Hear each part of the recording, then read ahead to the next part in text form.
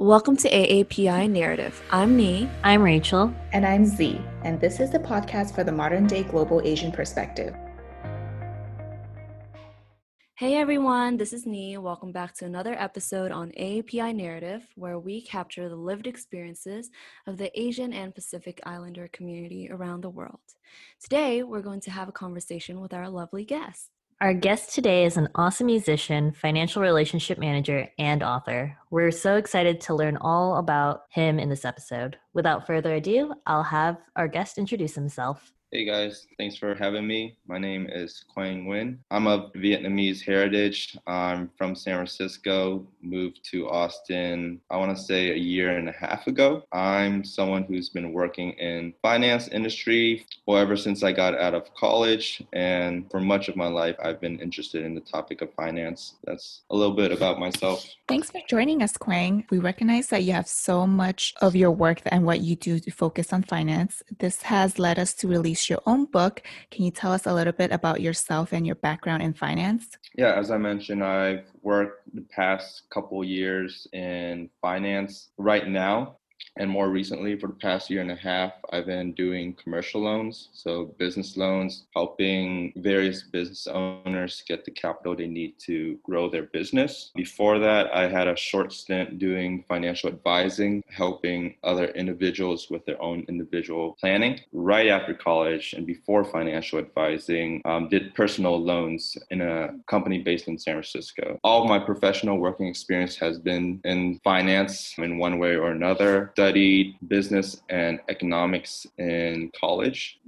But yeah, I've been interested in finance my whole life. If it's not in school or not through work, I've always tried to learn finance, whether it's through reading a book, through hearing others speak, sometimes just watching YouTube videos. So I've always tried to ingrain myself in finance somehow. Oh, that's pretty awesome. You've touched pretty much like kind of all sides of finance, whether it's starting from one's own self and their personal finances to now looking at it at a more macro level and seeing how like businesses start off their journeys as well. So that's pretty cool. Our podcast, focuses a lot on different narratives in the Asian community. I was wondering if you could speak a little to how your Vietnamese identity has shaped your views on finance. Yeah, good question. Both of my parents are immigrants. They both came from Vietnam. My dad, when he was in, I want to say over here, it would be starting like high school-ish, around that age. My mom, more so later, they got married and came over here. So, I think a big part of how my Vietnamese heritage affects my current views on finances. Vietnam is, not a rich country in any regards. It's a pretty poor country. It has been, and it still is today. I think that's the mindset of a lot of Vietnamese individuals. They come over to that America with that mindset of starting from nothing, starting from scratch and really trying to build something. So I think that's the mindset that I still carry with me. I think that's been passed on from my parents. You touch a lot about our parents coming as an immigrants and that how it inflicted to our financial opinions. I agree with that. Yeah, I mean, I think it even extends beyond, just the Asian community. I think America as a whole, there's a lot of immigrants from everywhere, coming here for a fresh start. But, I think Vietnam, in and of itself, it hasn't always thrived as an economy. I think that's what makes people want to leave that country. It's not the sense that they want to leave their family or their country behind, but it's more so, we can start here and possibly have our children lead better lives. Yeah, exactly. Has your parents ever taught you anything about like savings or just from their examples of how they lived their life before or now? Yeah, they've always been frugal. With their finances in every little way possible, whether it's sometimes it's taking leftovers from the restaurant, reusing boxes and jars from food that they purchase from the grocery. So I think it's little things like that. And me being a spoiled American, like, Mom, what are you doing reusing that plastic bag? We have tons of bags, but I think it makes you wonder, why are they being frugal, And Yeah, I totally understand that. Like a jar of like salsa, they always reuse their salsa jars, and my mom would pour something different in there. And there's one time I didn't know there's something else. I poured a whole condiment into my chips, and I tasted it like, why does it taste so nasty? It doesn't taste like salsa. That's the yeah, fruitfulness. yeah, that's funny. I think it even extends beyond just my direct household. Hmm. You think, why do they do these things? And it's because they don't have that abundance where Hmm. they're from or where they grew up from. Yeah, exactly. Right. And I think that's like interesting too, because it's that like immigrant mentality where you do want to make sure you're utilizing all your resources and Hmm. not being too flighty, I guess, like with whatever you're using or like your expenses and whatnot. That just made me totally think about the American shift of like sustainability, right? Where you're like reusing, there's this whole stint of like reusing plastic bags or like making sure everything's like biodegradable and all that. In reality, I feel like immigrants have been using that kind of mentality already. It's just not heavily like personified in that sense. Stepping another layer back and looking at not only just like individual cultures in the Asian community, but the Asian culture as a whole. I guess what I've kind of like noticed is that sometimes finance can be a taboo topic to bring up, or where there's kind of just like this gray cloud of ambiguity. I guess I wanted to get your thoughts on how you think about conversations in the Asian culture and how conversations about finance kind of go about. There is somewhat of a taboo about talking about your finances. I think that is widespread to some level, but yeah, more so in Asian culture. I think it comes from being humble. It's not too common for Asians to want to brag about their finances, especially with a lot of Asian people growing up not having a lot. They want to make others feel inferior. They don't want to put themselves on a pedestal. And I think that's why there is a taboo. You don't want to put someone down or make someone feel less about themselves because of financial circumstances. But knowing what I know now, I think it is healthy to have financial conversations. And again, this is probably not the best to brag and say, hey, I got 200,000 in the bank account. What do you have? I don't think those are the financial conversations to be had. But someone is having success from investing, real estate, or starting their own business, I think that's something that you do want to share with those people in your circle and the people that you care about. Because if you don't have those conversations with them, if you're not sharing your success, they might not even think about dipping their toes into those things. By sharing your successes, that's how you bring everyone that you care about up, how you make sure that the people within your circles thrive. Education is probably the most valuable thing that we can share with one another. By having those conversations, you're helping educate the people you care about in one way or another. And that may lead them to make more informed decisions about their own finances or about their own investments or the risk and business ventures that they want to take. So now, again, I don't think it's ever healthy to have financial conversations where you're bragging about what you have, but more so, hey, this is what's working for me. This is what I've dipped my toe into. I've seen some success. Maybe you should give this a try. Maybe it can help you in reaching your goals. So I think those are the financial conversations that we should be having. Totally agree with everything you said 100%. It's one of those things where, yeah, unless you talk about it, you can't really help one another in your goals or like understand really what the values are and where people want to end up at the end of the day, and really building those strong connections. It starts from having those candid conversations. And, Quang, in your line of work, you're constantly meeting different people at all different stages in their financial journey, like you mentioned. One of the topics that I took from what you just said was that understanding everyone's value is important. So wanted to get some thoughts from you guys, like on your experience, how do you personally define value and what does that mean to you? Yeah, like personal values, right? Anyone in any line of work and in any stage of their life wants to be financially successful. Everyone wants more money. Everyone wants a nice home to live in. Everyone wants to retire comfortably, but at the end of the day, I think how you're able to reach your goals and set up your own personal life and the life for your children and for future generations. But at the end of the day, money is totally distinct from personal values. I think that's what I've learned from speaking with a lot of individuals. You can have a lot of money, but what else are you bringing to the table? What else are you giving the world? What are you teaching your children?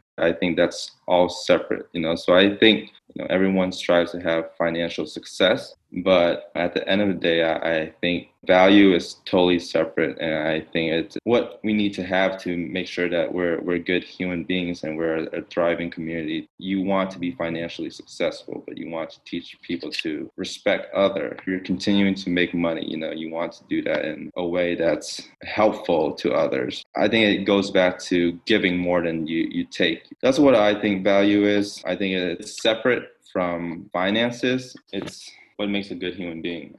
The way you described it definitely shows wide vast value is, and how that changes from person to person. And money at the end of the day is kind of a means to an end, and whatever that end is different for every person. So I kind of wanted to pose it to the rest of the group as well. Ziani, how do you define value in your daily life, personal life? Z, if you want to go first. Sure.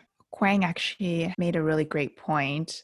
Money is very important. We're always thinking about saving money to buy a house for our future family. But at the end of the day, is money the core to what our value is? Back then, when I was doing real estate investment, I actually talked to a lot of people who are investing not because, of course, one of their goal is to earn some money or get some revenue back. But I think a lot of them are at this point of their life where they're investing because they want to use that money towards more happiness. For example, one of the investors I worked with, she used to be a real estate agent and she was very successful. At the age of 50, she came back out to work as an agent and plus an investor.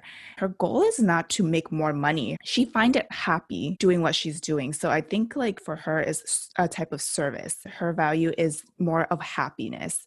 She will like to use her investments to go travel with her family. She loves going out with around the country with her grandkids, and she loves taking her grandkids to a Disney cruise every year, and she will sponsor her whole family. Another thing is that she came out to become a real estate agent, but only towards her friends. She's not advertising to everyone out there, and she sometimes does it for free. But of course, if her friends want to give her commission, she would take it. But I think it's a type of service that you provide, and that service give you happiness. Yeah, I think sometimes aiming to be financially successful can be such an individual goal. Mm-hmm. But what's more important is how can you give to others at the end Exactly. of the day. So Yeah. whether it's for your community or for even for your direct family, sometimes people can get caught up in just chasing individual goals, but that's not the goal at the end of the day. It's you want to be financially successful, but what else can I give the world from being financially successful? Yeah, exactly. How about you, Nee? I agree with what everyone said. One thing that Rachel said was how money is a vehicle to your specific goals and things like that. And likewise, I think it's easy for a lot of people our age, and also in the work that I do, I also meet a lot of people in different stages of life. We often see similar experiences or concerns at different age or stages in life. When you're always constantly chasing a specific number, then you're never going to be satisfied. And likewise, when I think about my values, I think about what can I do in the present moment to support the people I care about and support the work that I care about. So in human rights and education, a lot of times we talk about financial journeys, which is very important, right, in the conversation, but also being mindful of being present as well. So that's something that I value and something that I strive to live every day, being present. What can I do in this time, in this moment, with what I have? And then how do I carry it over where I don't feel like by 50 I need to be a certain way or have a certain amount or something like that? Because if you're always constantly chasing that expectation, you're never going to be satisfied with it.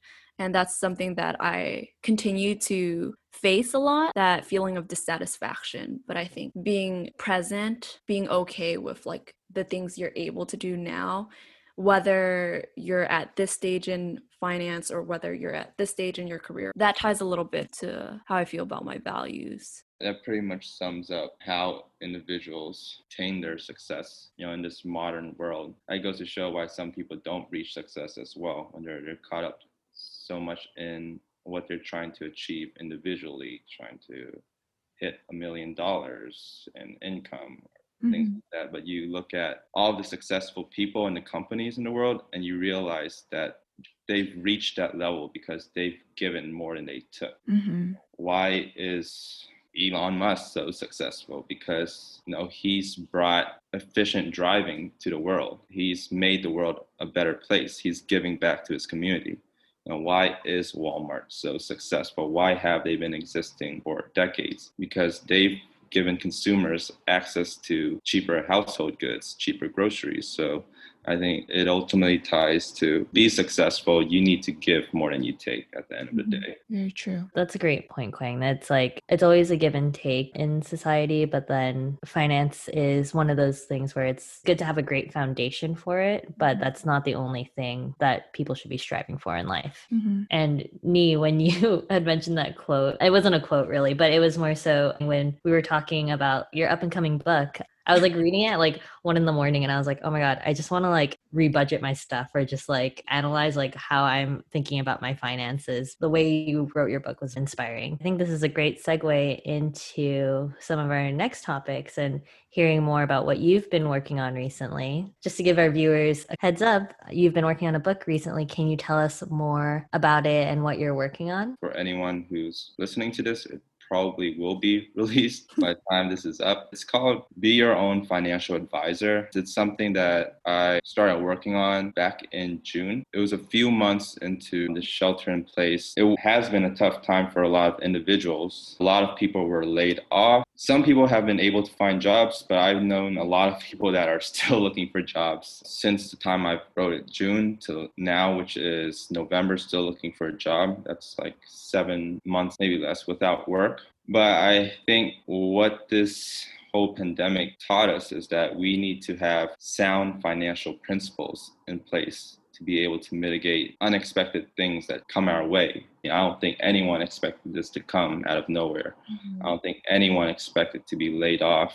And I don't think anyone would be expected to be laid off this long. That was my whole thing about writing this book. There's financial principles that are so sound. They're foundational financial principles that I think everyone would benefit from. It's not financial principles about getting rich quick or turning your stock portfolio into $1 million. I mean, it's possible with the principles that I've mentioned, but it's more so these are the principles that we should implement so that in the future, whenever anything unexpected like the pandemic comes again, can be prepared for that. And essentially putting these practices in place ensures that whatever happens, we'll still be on course and on track towards reaching our financial goals. I'm in a place where I feel like even if I were to lose my job the next day, I feel like I would still be in a comfortable place.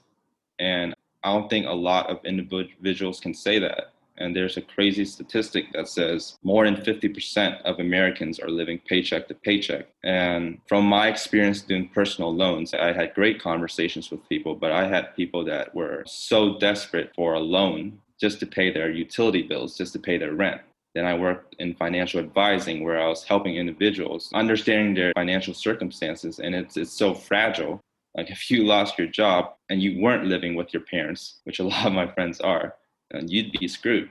And I think that's the reality for a lot of Americans. When a pandemic comes, it's something that would put them in financial ruin if they didn't have the right financial principles and foundation in place. So that's why I saw a need to write that book. I think everyone, especially young adults, understood sound financial principles like setting up an emergency account, directing your funds into different financial vehicles. I think if another pandemic were to happen, or someone lost their job for an extended period of time, it wouldn't be the end of the world. And whatever goal they have in place, whether it's saving for a home, saving for their children's college expenses, they would still be on track towards reaching those goals. There's this thing I talk a lot about. It's called paying yourself first. When you receive compensation, when you receive your paycheck, what's the first thing that you should be doing? Are you going to go out and buy a PS5? That's essentially giving your money away to someone else before you're really prioritizing your own financial well-being. So it's revisiting, how can I set myself up for success? And then go have fun with my money. You could still do a lot of fun things, but if you have the right financial foundation, you'll never be stressed in any circumstance. Mm-hmm. That's the main point behind the book, essentially. I think I definitely need to pick up your book. I definitely need some of those sound financial principles in my life. If you had to choose two topics, which two topics would you highlight as ones you wish you knew before starting your financial journey? I think it always comes down to starting early. I think that's the first principle I would ever emphasize to anyone. I think a lot of people get stuck in thinking that, no, and not just in finance, but thinking that they need to know everything about anything before they get started. Oh my God, I gotta do a bunch of research on stocks, bonds, investments before I start, or otherwise I'm gonna lose money. Oftentimes, I think a lot of the learning that you do is in practice. Mm-hmm. Starting early, and there's quote I like, it's what I try to live by. It's they say you should jump off the cliff and then build a parachute on the way down, and it sounds pretty crazy. Take it literally, but what that means is you just need to start. Big part of growing your money is allowing it to start as early as possible. Again, that's not just with finances. I'm sure you guys starting your podcast, you guys didn't know everything about podcasting starting, but a lot of it you learn on the way. You don't give yourself that opportunity to learn unless you start. A lot of people get stuck in what they call analysis by paralysis and inhibits them from starting. That's always a principle I try to emphasize to anyone, whether they're starting anything, whether they're starting their own business, investing. Take that first initiative, that baby step. Second principle is start small. It's always about building that momentum. Mm-hmm. Like me, I'm super big into fitness. Mm-hmm. And for anyone that's starting out their fitness journey, you're not going to get super buff in one day, but you have to start small. You have to get that gym membership, start going, even if it's just for 30 minutes. And then how that extends into investments is you don't need $100,000 to start investing. I started investing with $100 each month in college, just putting it into a robo-advising platform called Betterment. It doesn't even have to be $100 a month. It could be $10 a month. It could be $5 a month. But that allows you to learn what works for you. That allows you to understand how the market works.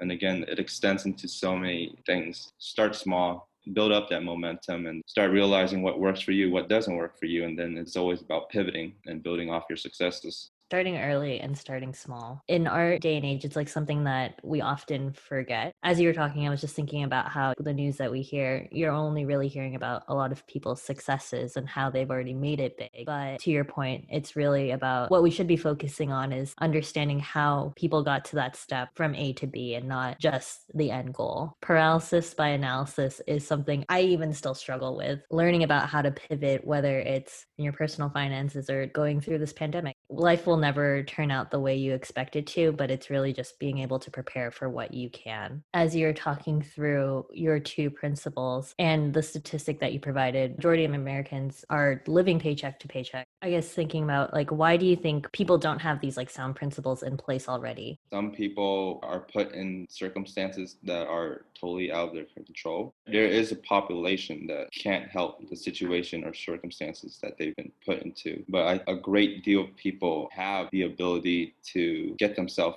out of that predicament. They just don't know how. So ingrained in us to want immediate gratification. I think how they get out of that is understanding that things can go wrong. I think you have to be humble to that. When things are going really well, no one expects bad things to come. I think it's always about preparing yourself. They say you should hope for the best, but plan for the worst. I'm a big supporter of living your life every day, being present. I'm not saying, no, you should stay home and not spend your money. You shouldn't buy that PS5. But what do you have to put in place before you can go enjoy your money? You've known that you took that initiative to set aside funds to prepare for the worst. Now you can, without guilt, spend your money and have fun with it. 1 year later, 2 years later, you've built up this emergency fund. You have $6,000 in this emergency fund, just for example. Things were going really great in the past 2 years, and then you lose your job unexpectedly. There's a recession. Well, now you have $6,000 in an emergency fund. You've been laid off, but you have that peace of mind that you can take care of yourself. You can provide yourself. If you have a family, you can provide for your family at least for a few months before you get back on your feet. A lot of people, they're in circumstances where they can't help it. Maybe they're in a high cost area area. Their income is going towards living expenses. Now, that's totally out of their control. But I think there is always an element of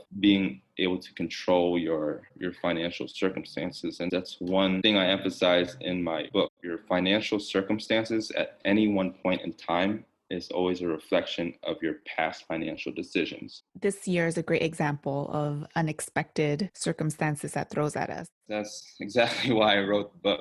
I think in 2019, things were just going really well. I worked with a lot of business owners looking at the finances of their business. Employment was at historic lows. I don't think anyone saw this coming, but the fact is anything could happen at any time. We wanted to ask a quick fun question for you. I know that you've met a lot of different people from all walks of life. If you could meet anyone, dead or alive, who would it be and why, at this stage in life or in general? That's a good question. Everything crazy that's been happening in our political landscape. Earlier on in the week, I was just rewatching Obama speeches.